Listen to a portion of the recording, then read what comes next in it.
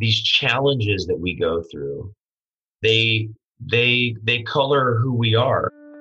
Welcome to the Clear Choices podcast.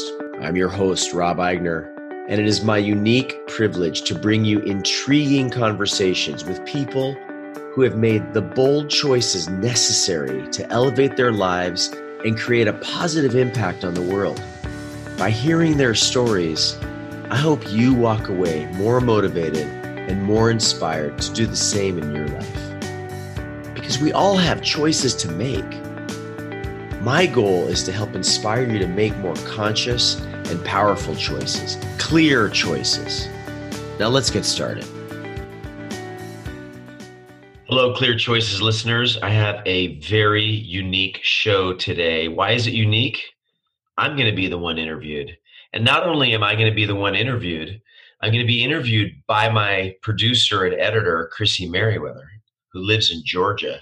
So that makes it different. And we're also celebrating something significant, and that is, it is 1 year since we did our first episode. So we're almost 40 episodes in, and we're going to celebrate a little bit by kind of doing a highlight reel, best of Clear Choices, and getting some insight from the person who's been behind the scenes doing an amazing job helping me produce this show. So Chrissy, welcome to Clear Choices.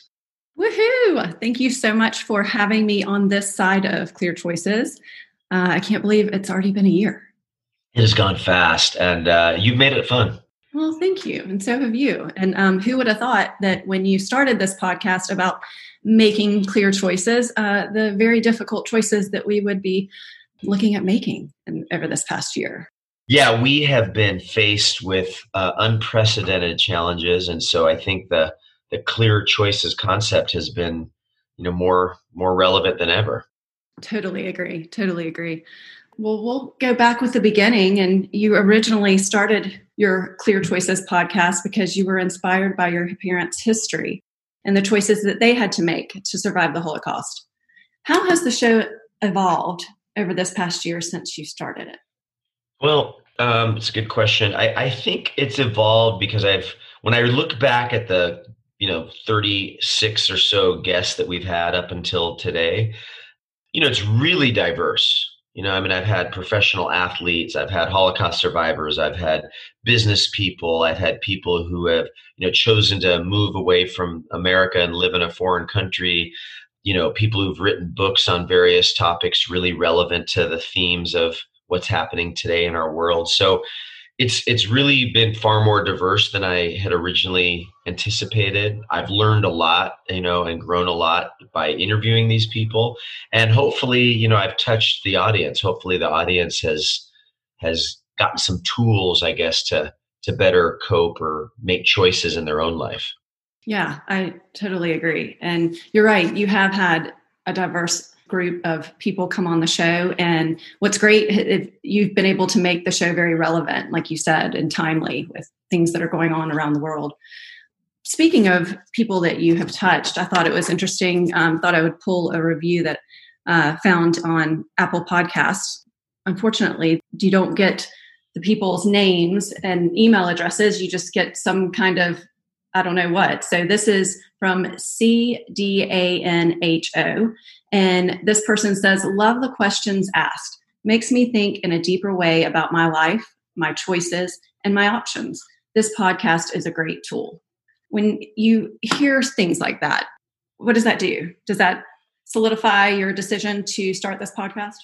Yeah, it really does. It feels good. I hadn't even read that one, so thanks for sharing it. I think you might do a better job of preparing for these shows than I do. So I'm impressed so far. Maybe you need to take over and be the host from now on. You're doing. I like the behind the scenes. You're doing it. You're doing a good job. When I hear that, it definitely is satisfying. I mean, that is the goal. Look, I'm not a therapist. I'm not an expert. I haven't written books on any specific topic. I am a coach in the business world, so I have some kind of insight on how to move people forward. And that's really my goal with this, is to just move people forward. And when I hear a quote like that, I feel like that's happening. That's awesome. I love it. Well, let's get into some episodes that have really resonated in the past. this all started with your parents, and many of the choices that your parents made over the course of their lives affected clearly them, but also you. I feel like your mom's quote from the first episode 1, and that of a recent episode, Sue Kern-Wendell, really are important and kind of complement one another. So I want to play those quotes and kind of get your response to them. Sure.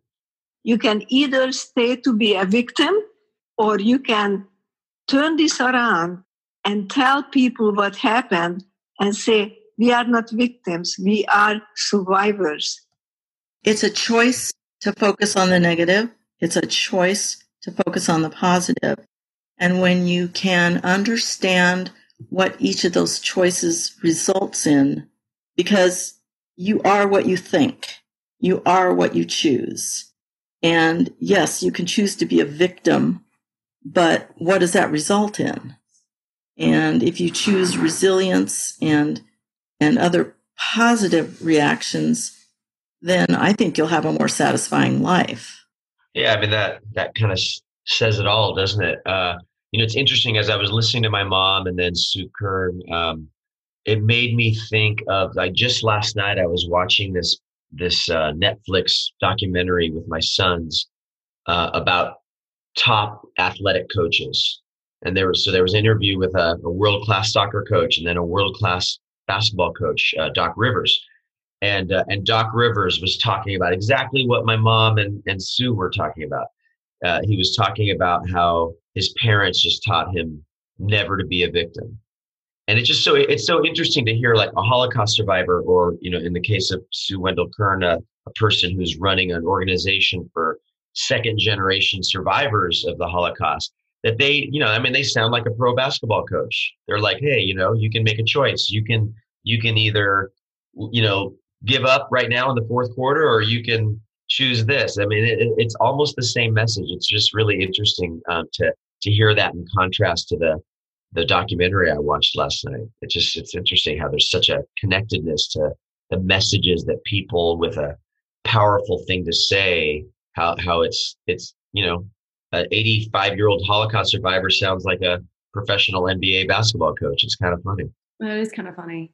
And I think that, ultimately that is kind of what many people, whether it's somebody who's been through a difficult tragedy or somebody who's just trying to be the best that they can be, is how to get beyond that, how to get past that, oh, woe is me, everything bad happens to me, how to get past that victim mentality. Do you have any advice for how to do that? Clearly you just heard top elite coaches speaking to that. I just wonder if you have any insight into really how to get over that victim mentality. I don't know if it's advice as much as it is reminding everybody that we're all stronger than we think we are. Mm. I think I don't know that I don't think there's a hack or a trick or a technique. Maybe there is, but I think ultimately we're all just stronger than we think we are. When my parents went through the Holocaust, I don't think they went into it being like, oh, I got this, this is going to be my way of coping. I just think they literally went moment to moment, hour by hour, day by day, and survived it, and then came out the other end and had a choice to make. And that choice was, do I want the rest of my life to be clouded by this dark thing that wasn't my fault that I went through? Or do I want to take that dark thing and rebel against what happened and live a great life as resilience? And that's what they did. And that's why they compelled me to, even, do this show or speak about them publicly and that kind of thing. So I don't know that I have a advice as much as I have a reminder that we're all stronger than we think we are. Okay, that is such a good segue to a past episode and a quote that I have pulled. And this was your episode with Beth Abrams, which was definitely an interview that stood out to me because in it, people need to go back and listen to it. I believe it was episode 5. She lost her son to cancer and made the choice, she and her husband, to have another child. And throughout listening to her speak, she made me cry, but then had me laughing. So it's just a great episode to go back and listen to. But I want to play this quote. Let's listen. I would tell everyone, you are so much stronger than you think you are. People are strong, and you can learn to live with your loss. It becomes part of you. It is your new normal. You know what comes to my mind with that? I love that interview too. A friend of mine, when I told him over a year ago that I was planning to start doing a podcast, and I told him the name of it, he's like, "Oh, you should call it the new normal." So that's what she just said. And I really thought about it, because I like that idea of like, hey, it just becomes your new normal. But what she says is powerful, because these challenges that we go through, they color who we are. And so I think instead of being resistant to the challenges that come up in our life, like everything that's going on right now with COVID and politics and the economy, and we need go no further. We can choose to look at it as just like this horrible inconvenience and be irritated all the time, or we can look at ourselves live in the moment, like I try to do, and go like, well, how am I changing from this? And certain things, my wings feel clipped in some ways, and in other ways, this has been great. I'm spending more time with my family. I'm home more. We're improving our home. I'm surfing more. I'm just doing other things more. And yet, I haven't been on an airplane in 7 months. That sucks. And I haven't traveled like I like to travel. That's not great. But there's a lot of things that have been enriching about it. And so it's the new normal right now. And so I really resonate with what she said, that it's all a choice. We can sit here and just percolate in misery if we want to. But we have that choice. Yeah. So there's one other quote I pulled from her, and it's totally dealing with making a choice. And so let's listen. If you just think about what we've talked about, it's the getting stuck and not being able to make a choice that is really what holds people back in life. Yeah, I think that is so true. I don't remember her saying that, but that is so true. One of the things I've noticed in the work world is in the company I work with, we use personality assessments to kind of determine who's the right match for a certain job. So like, for example, I'm not a very good match to be an accountant. I could probably do it. I have the intellectual capacity to figure out how to do debits and credits, but it would kill me. You know what I mean? Absolutely. And so we use these personality matches to kind of find the right fit for people. What I've noticed using these personality assessments is that there's a very small portion of the population that have a personality that's going to allow them to kind of forge ahead, take risks, know that there's going to be failures involved. The vast majority of us are very risk averse, and that makes them paralyzed around decision making. And when you become, in my opinion, when you become paralyzed or stagnant in your decision making, so goes your life.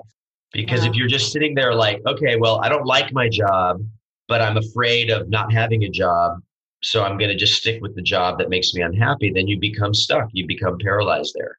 And that's unfortunately the vast majority of people, is they don't want to, they prefer safety and consistency, what they know, over what they want. And I think that's a loss that they're imposing upon themselves. And I'm not going to say what I'm about to say as a brag, but just to, kind of address that comment you made as it relates to my own life. I've lived in a lot of places, and I've done a lot of things. So, I've lived in Portland, I've lived in a small town in Washington, New York City, San Francisco, and now Los Angeles. And I've been in, the advertising business, the publishing business, the technology field, real estate, obviously, multiple roles within real estate. I've been an actor. When I was younger, I was a elite athlete. I've done all these things, and maybe, one could say that's to my detriment because I didn't stick with one thing and climb to the highest pinnacle in that one thing. But I believe all those choices added up to making me who I am, which, I'm pretty happy with. So, all those choices were fearful, right? Like, meaning moving to a new city by yourself is not easy, and changing industries and careers and jobs is not easy. And a lot of people don't do that. And, I've kind of listened to my intuition of like, oh, I'm not happy doing this anymore, or this isn't serving me in one way or another anymore. And so I made the choice to make a change. And a lot of people are resistant to that. It's funny. I pulled a quote for you because that's what you do with your guests. So you don't know that I pulled this quote, but the quote that I pulled, I actually pulled a couple, and you'll know why after I read them, because everything worth doing starts with being scared. And then the next quote, if it excites you and scares you at the same time, it probably means you should do it. And then I found a quote, and I guess you've been speaking to this, but the reason I pulled these is because there is somewhat of a conflict, right? Of doing something that scares you because it's going to be beneficial. It might be something you need to do versus when is it really scary and you shouldn't do it. So the other quote I pulled was from Nelson Mandela. May your choices reflect your hopes, not your fears. Mm-hmm. Yeah. I mean, all that really lands on me. Thanks for pulling those. I coach to that a lot in my coaching part of my life, because I find that the thing that people most resist, or the thing that they, know that they should be doing, but they're fearful of, that's typically where I try to push them. I mean, not always. Obviously I want to be thoughtful to, impact that it's going to have in their life. But oftentimes, they're like, oh, I really need to work on this part of my business, but it scares me or it makes me uncomfortable. And that's kind of where I gravitate to guiding them as a coach. And most of the time, I think there's the most fruit there. It reminds me of this time I was in a men's group, and there was a gentleman in the men's group who was an acupuncturist. And he was talking to us about wanting to expand his business and be in multiple locations. But he was, had some fear or resistance to, taking on extra lease and extra staff and running a bigger business. And so he was talking to us about that. And this guy happened to be, overweight. I don't know if he was obese or not, but he was overweight. And as we were talking, I said, I think you have everything it takes to expand your business. But one of the things that I notice about you that's sort of incongruent is that you talk about this healthy life, and you're guiding people, your patients, to be healthy, and then you don't look the part. And I just wonder if you would be able to go into expanding to a second or third location with more confidence if you looked like what you want your patients to look like.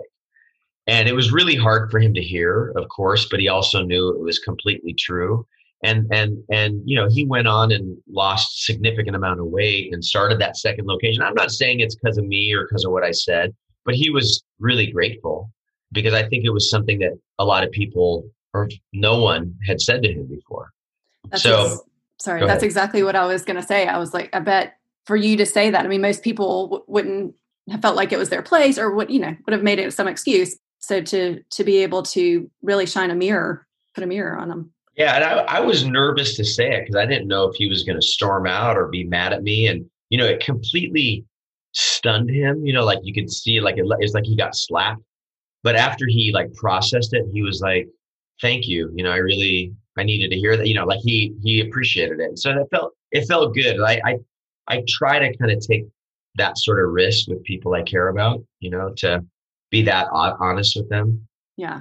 If I think it's going to help them, Right. And I imagine just because of the relationship that y'all had, it was, received differently than just someone walking down the street. Yeah. I try not to do that with people I don't know. You need to lose weight. Yeah. Probably a good idea. That's a bad, clear choice. Yes, exactly. Well, let's talk a little bit about the episode that has had the most downloads thus far. Okay. I'm going to play a clip from Paul Walker's episode number 4. Okay. All I can say is you do what you feel you've been given the tools to do and a drive to do. And don't be afraid, because through discipline and drive, it will make through the tough times. That's just the way it is. And sports taught me how to compete and how I'm not going to always win, but I'm going to come back. Well, so first of all, Paul Walker is an amazing guy. For people who haven't heard that episode, he was a very successful general contractor, construction guy, owned a construction company, made, significant amounts of money, and left that because he found a passion in, creating this youth soccer program that was serving underprivileged communities. And now it's grown into I don't even know how big the organization is exactly, but it's several thousand kids that are involved. It's over 100 teams, so 20 people per team. I'm thinking it's at least 2,000 players.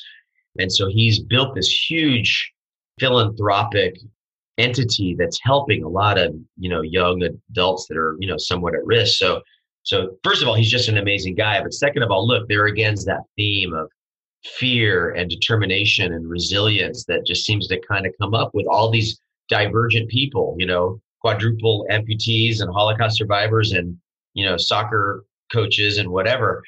But I think really what the other thing I would say about that is it's partially why I love sports so much. I think it's easy for people who aren't into sports to look at those of us that love sports to go like, oh, what a waste of time to watch a football game on a Saturday and waste 3 hours or whatever. And, maybe there's other more productive things I could be doing, writing the great American novel or something. But what I love about sports is in just about every game or match I watch, you see the human condition kind of unfold live, unscripted. You see people coming up against challenges, whether it's they lose a good player to an injury, or they're down in the fourth quarter, or the weather, or just something happens, that they have to adapt to and be resilient towards, and kind of make a choice to be like positive. And hey, yeah, we're down 20 in the fourth quarter, but what are we going to do? Just fold up shop and walk away? Like, let's try to win. And so there's just something about that just never gets old for me. And so Paul Walker is a guy that, he just never gives up. I've seen him, I've known him for about 7 years, and I've seen him come up against brick wall after brick wall after brick wall, and somehow or another he punches through it. That's awesome. Yeah, I definitely, listening back to it, was like, oh, there it is again, resiliency. Exactly. Okay, so you had mentioned in your opening, it's been a year. You've interviewed nearly 40 people, very diverse, again, from traveling the world to injuries, to surviving difficult things, creating wealth, even interviewing a convicted murderer who was probably one of the most articulate human beings I've ever heard. So I'm going to play his clip and we'll talk a bit about that episode. You got it. If I took a life because I couldn't confront my shame, the only thing that is a form of redemption to me is to face that shame and then to share that process with other people so that they have company in facing that same struggle. Yeah, Chris Branscombe. He was definitely one of my, favorite interviews. It was interesting. I went into it, talk about fear. I went into it a little uncomfortable because, to my knowledge, I've never sat face to face with a convicted murderer. I mean, maybe I have, but I didn't know. And this was pre-COVID, and he came to your house. So this wasn't over Zoom. Yeah, this was not over Zoom. And so, it was actually really funny. I'll take a second to describe that situation. So Laura Abrams, who is another guest of mine, who's a UCLA professor of sociology and in the criminology sector, she introduced me to Chris. And so I've been emailing back and forth with Chris for months and months and months. And he's from Sacramento. And in my head, for whatever reason, I just assumed he was in Northern California. And so I had arranged for a Zoom interview, like all my interviews or most of my interviews. And he's like, well, why don't I just come over? And I'm like, where are you? And he's like, I'm in downtown Los Angeles. I'm like, okay. And so he rode his motorcycle over here. And then I've got my kids here and whatever. And I've got this guy who I've never met, who's introduced to me by someone who I really trust. And so I got this convicted murderer in my office, like where I'm sitting right now. He's sitting right next to me, so that was kind of surreal, But what I really would say was my big takeaway from a guy like Chris Branscombe is that I went into the interview with judgment. I went into it with judgment, like he's not going to be articulate, not a good person, I'm nervous or fearful or uncomfortable. Like, is this safe to be talking to this guy? And all of that, like within a couple of minutes, he completely disarmed me. He completely impressed me. He was someone who made a bad choice when he was 19. He's 40, whatever he is now. He's not even remotely that person. And I think that's true for a lot of us, like not in maybe that extreme of a way, but I think all of us, like I'm 55, there's a lot of similarities. There's pieces of my 19-year-old self that are still existing, but I'm a very different person. And he's not that murderer. He made a bad choice. He was involved with the wrong people. He was, had emotional limitations and awareness. His awareness was limited, and it was all out of ego and fear. And there's that word again. And he's just not that guy. And so what was really powerful about interviewing him was that at the beginning of it, I was like, should I have this person in my house? And by the end of it, I was like, you want to grab a beer? Like I really liked him. I really liked the guy. And so that was awesome. I hope the audience got from that, we should all take off our filters of judgment. Yeah. Yeah. And it was pretty amazing to see all that he has done. I mean, all that he did, the work he did in prison on himself, because a lot of people don't do that work. Well, that's why he was redeemed. That's why he was let go, because he had done so much work on himself first and then gave so much back to other people there, helped them do work on themselves. That's the only reason they let him out. He was admittedly guilty of murder. So the only reason you get out for that is because you've had really good behavior, and he made a difference. Yeah. And is continuing to do so, which is so cool. Exactly. So do you have any other, over this past year, I've obviously pulled out some interviews that stood out. Are there any others that you can think of that stood out? Boy, that's, it's so hard. I'm literally going to pull up the list of episodes because I have to think about it. I mean, there's none that I wish I didn't do. You know what I mean? There's none that I look at and go, oh, that was a waste, or that wasn't appropriate. I think Laura Abrams was powerful. She was talking about, juvenile incarceration, and through that we got to talk a little bit about issues of bias and injustice. So that was really powerful. I spoke to a rabbi, Rabbi Shapiro. He had just a very kind of generous view on the world, I think, and what we can do to make a difference for other people. So those stand out. Another person in the sports related world I spoke to was a guy named Peter Gale, and he stood out to me because he was one of the few people I spoke to who's also a coach, meaning he's coaching people, young athletes, on how to make choices about their athletic path. He's guiding athletes on how to decide, where to play in college or where to go professionally, et cetera, how to navigate that. So as a coach myself, to work with someone else who's coaching others, that was interesting. So that stood out. Oh, and another one, I think maybe the last one I'll mention is Stephen Beard. This is a guy who's got some physical challenges, and he's in the real estate business, and just so positive. Just someone who, when I look at him physically and see what it takes for him to get in a car and drive to an appointment, I think to myself, oh my God, that would be so hard. How does he do it? And to hear how joyful and grateful and positive he was, it's God, I gotta slap myself in the face and just say, what's wrong with me? What am I complaining about? I got a sore neck, and when I wake up in the morning or whatever, so hearing people like that just kind of have such a positive attitude around what seems like challenging circumstances, that's always inspiring. So those are a few, but I think there's just beauty and value in all of them. Yeah, I couldn't agree more. As someone who has been on the other side, I couldn't agree more.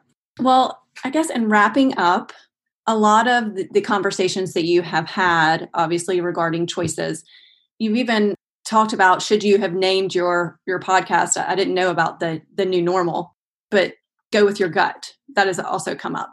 So when making choices, we obviously can use our head and really rationalize and think through things, or we can go with our gut and our feeling. So I know you've spoken to that a little bit, but talk a little bit about that and maybe what you've heard through this year from talking to your guests and maybe your opinion on the matter.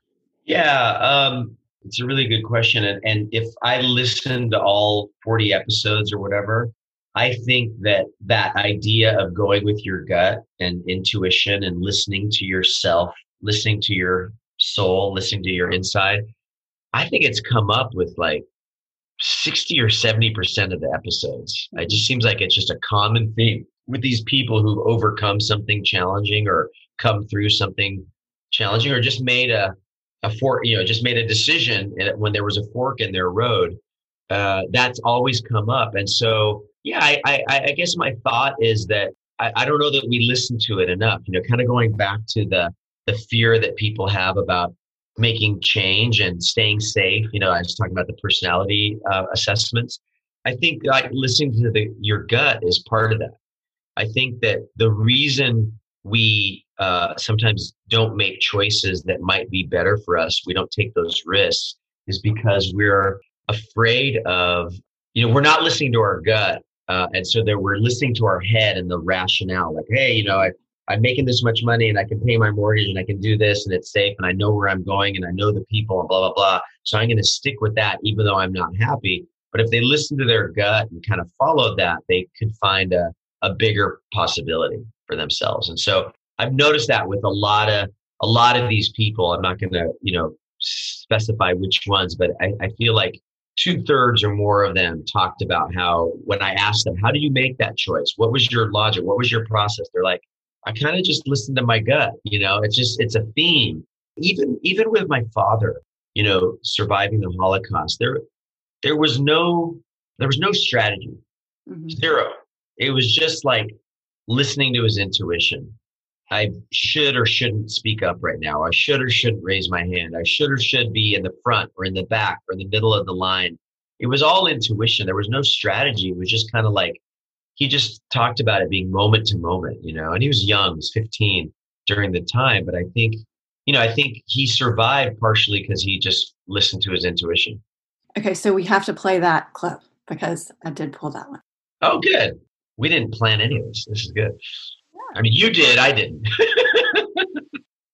There was many of these small decisions. I don't know why it's not the smarts, but I made it just for gut feeling that I had to do this. Yeah, there you go. I mean, how could you have a strategy to survive, the most notorious concentration camp there is? But, he always says, my dad always says, I'm not a hero. I'm not special. I just survived. And I would just beg to disagree. It's like, it's really easy for us, when I say us, I mean all of us who are not, famous athletes, famous actors, politicians, people of massive power, influence. It's easy for us to go look at them and go, well, yeah, they've achieved something, I haven't. But really the reality is, I think that you and I and my parents and all of the episodes that I've done, I think we're all heroes, because we're in the battle every day, trying to make the best choices we can make, trying to be the best versions of ourselves. And it's not easy, right? And that's partly what makes the good moments so sweet, is because it's not easy, and we choose to battle through that brick wall, to reference something I said earlier. That's what makes life sweet. So I think, we are to kind of counter my father. I think he's a hero, and I think we all are, for just trying to be our best version of ourselves every day. I love that. Making the best choices, the clear choices. That's right. Yeah. Well, is there anything that we haven't covered that you want to cover? Yeah, I would just want to close with saying how amazing you are. It's been continues to be really fun to work with you. This is a labor of love. This isn't yet a huge commercial enterprise. It's just something I do because I enjoy it, and I enjoy, giving to the people that are listening, and all that wouldn't happen if I wasn't working with you. You know, you do a great job. You're fun. You're the person that I just bounce things off of and get ideas from. You've turned me on to some potential guests and future guests, and you know, I just kind of brainstorm with you, and so you're really the only person I spend time with, kind of strategizing on how to make the show better, and I really enjoy it and appreciate, you know, everything you bring to the show. So now that you've interviewed me, I think, you know, you're going to have to do a couple episodes a month. Oh my goodness. I'm moving on this side of things, but thank you so much. It has been a privilege and an honor. And when I, you know, got the opportunity to work with you, I knew it was going to be special. And I definitely feel that way a year later. So thank you. Happy anniversary. Happy anniversary. All right, Clear Choices listeners. I hope you found this a little bit interesting and unique, sort of a melody of our best ofs. And I appreciate you listening. As always, take a look at clearchoices.live. You can reach me through there if you're interested in my one-on-one coaching programs. And again, I can't thank Chrissy enough for being part of this show. And thanks for listening to Clear Choices. Thank you so much for joining us. If you've been inspired and motivated by what you heard today, please subscribe to the show so you don't miss an episode.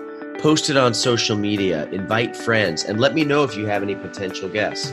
While you're there, leave us a review.